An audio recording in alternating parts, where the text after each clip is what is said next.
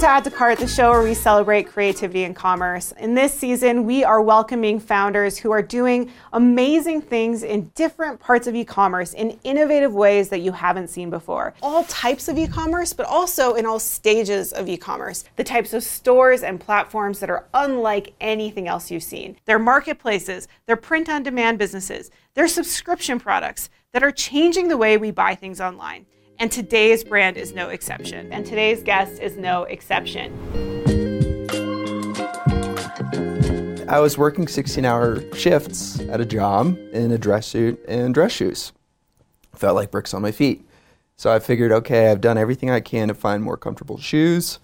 Nothing really existed. So I put an image online. I got 250,000 hits on this design and ended up meeting this local Italian cobbler who said, I'd love to make these shoes for you. And I go, great. This will be $1,600. So I volunteered to work in the shop every Saturday for the next 4 months and became a shoe cobbler. And like you're keeping your day job working at this talent agency, but you're making shoes on the weekends. Yeah. What are you learning? That shoes have not changed in construction for about 200 years, and they wear that as a badge of honor. So hundreds of years of unchanged craftsmanship. And so just the next after the next after the next of classic Italian construction, I stripped it all out. I ended up with a shoe that flexed and breathed and felt like socks on my feet. We started to do some of the pop-ups here, like the Denver Flea and those different markets, and we would sell a lot there. Like once people could see it and touch it and experience it in real life, they were purchasing. So we're like, oh, we need to do more of this, find some retail space. And we couldn't find anything that we loved or could afford at the time, but I found out the house that I purchased was zoned for mixed use. So it used to be an attorney's office, and just decided to sell the bags out of it. And then pretty soon agents would come in and see some of the furniture, and they asked, hey, why don't you do this in our homes, and we'd pay you to do it. It's called staging. I said, yeah, let's try it out. And a few years later, we're here. Jawa is a response to my own experience of the Wild Wild West of figuring out what do I need to build a computer, where do I buy it, and how do I know if it's a good price? And the experience to date is you're kind of like have 25 tabs open, and then you end up just clicking out and giving up because it's too much. So especially during the supply shortage, so at this time specifically in 2020, there was the shelves were empty at Micro Center because of the chip shortage. And so people had to look at secondhand marketplaces, sometimes for the first time. You might look at Amazon or Newegg to find components. They're out of stock. So then you have more people going to secondhand marketplaces like Craigslist and Facebook Marketplace, but it's just very unclear if the component's gonna be legit, if it's gonna work once you get it home, and if it doesn't, do you have any buyer protections? Like many startups, it was born out of a personal pain point where I, like you, was realizing how much stuff a little human needs, how expensive it is, and for how short of a period you use these items. And so I was told to just join a mom's group online, and it was this Facebook group. I ended up finding someone who had this stroller, and I drove across town, and I brought my 3-month-old daughter, carrying her up to her house, and I walk in, and she had these massive dogs. It was like this awful experience, and the stroller had flat tires. And oh, fun. I was like, okay, here's the cash. And it was like the most awkward, awful experience. And I went back home. I was like, this is crazy. Why hasn't someone solved this? There's got to be a better way. And there really wasn't a solution I could find. And I sent actually a survey out to that same mom's group. And I just said, is anyone else in the same boat? And I had 100 responses of other moms. Wow. And I had 80% said that they were in the same boat, and 70 families signed up to be part of a beta group if I was going to do something about it. And that was 6 years ago.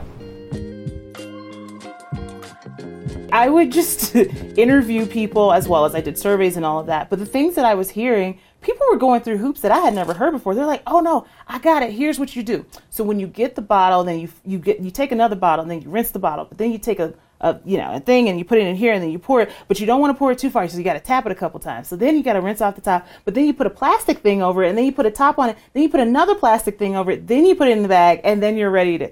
And I'm like, you did all that for one bottle, for not even 2 ounces of a product? We had no data, right? And so, we knew that the category was about $1 billion.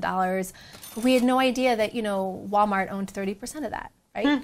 And so we're trying to build this microwave popcorn brand in natural, and we started with Whole Foods. So Whole Foods was our biggest and first customer. They believed in it. We had the opportunity to launch into pretzels, and so we actually made the decision to take microwave popcorn out of Whole Foods with the buyer and really push pretzels because the pretzel category is big, and the microwave popcorn category, we really started pushing that into Target and Kroger, right? I think in particular, one of the things that we saw was like you had this market where people would pay thousands and thousands of dollars for interior design, and then you had people that weren't consuming interior design at all. And so I was always saying, and I still say this, our biggest competitor is non-consumption. It's, oh, I'll try and put it together myself.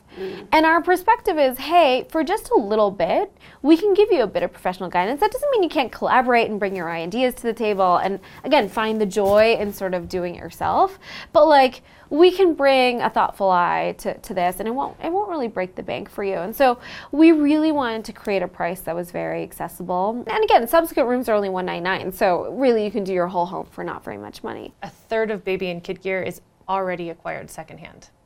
Wow. And it's because they're made to withstand an apocalypse, but you use it for like a day sometimes, or 4 times, and then what do you do with it? So I mean, the stuff doesn't go anywhere, and so it goes back into circulation. And most brands are realizing that they can either pretend this doesn't exist, or they're seeing, no, our customers want this. Our customers are asking for items that are not brand new, and they want to participate in the secondhand economy.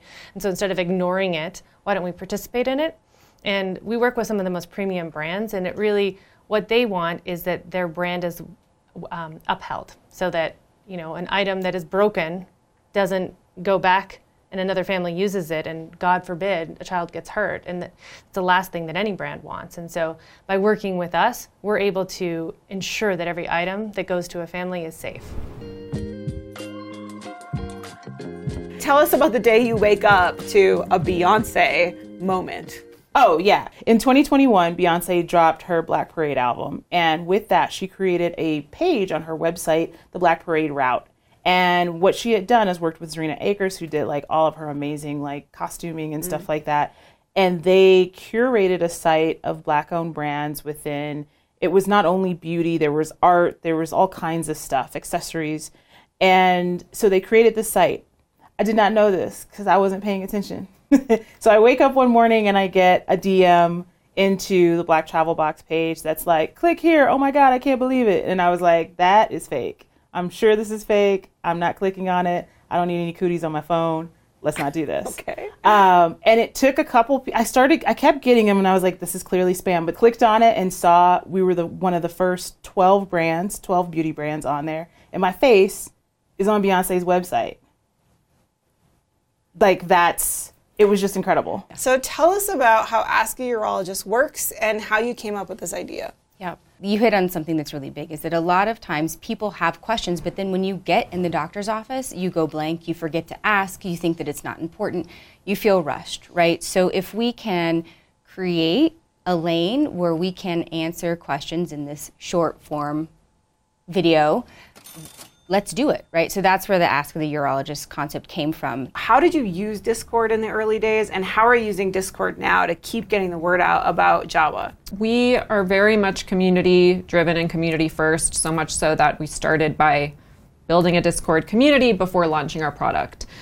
Because our user base is so informed and so opinionated, I wanted to build something that I knew would have their buy-in. And from there, it really grew to now it's a space where people who are interested in tech and interested in gaming just hang out. My team and myself are in our Discord communicating with our core sellers and buyers. They're the ones who are testing out new features for us, because we are authentic and transparent with them, and they've had such bad experiences with other marketplaces. They're just highly invested in our success. I mean, we've had people get Jawa tattoos. We have someone on our Discord whose name is Must Break Jawa, and all he does is try to find bugs and then report them to our dev team, and then we give him a little bounty. Yes. So people just hang out giving free advice on, oh, that's a good deal, that's a bad deal, oh, you know, here's a parts list that you should use. So the fact that they have all this knowledge and they want to share it, they just love the fact that we're actually using it in a way that they can see on our website. And for the sellers, it actually helps them kind of build and grow their business and make money.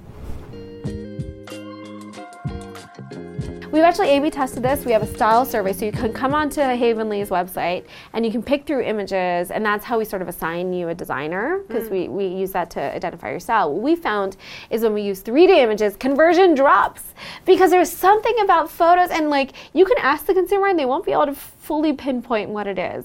But that beautiful photo, that like beautiful like spread of this amazing home that really just speaks to you. There's something about it your brain knows. Your brain knows. And so we continue to invest in photography because, like, to be perfectly honest, like, we're selling a lifestyle, and like it is not, you can't just do that with sort of computer generated images. When we're looking at short form video, doing stuff on TikTok, doing some reels, which was way outside of our comfort zone for Lindsay and I. It's out of the comfort zone of a lot of founders. Oh my gosh, it's a lot of awkward talk. Oh, it's very awkward, and I tend to be one of the most open, liberal. Let's talk about your vaginal health. Let's do this. My entire career has been around STIs, talking about herpes, talking about all sorts of things that make people very uncomfortable. What an incredible career! I know, I have right? a career where I got used to talking about herpes. Okay, I know. I mean, the joke is like I've pretty much stayed in the same 4 to 6 inch region my entire career.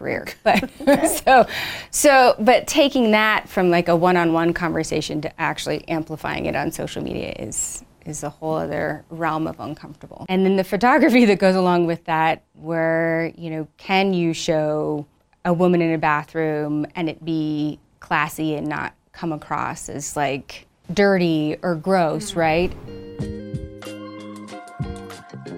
We moved from launching and no one knowing what our brand is to the #1 most gift requested health and safety shoe on Amazon. And I would say that the Amazon shopping experience is not a particularly visually appealing experience. You're going through a CRM. So the fact that we can have A+ content and actually tell a story on Amazon, where Amazon, it's Amazon brand.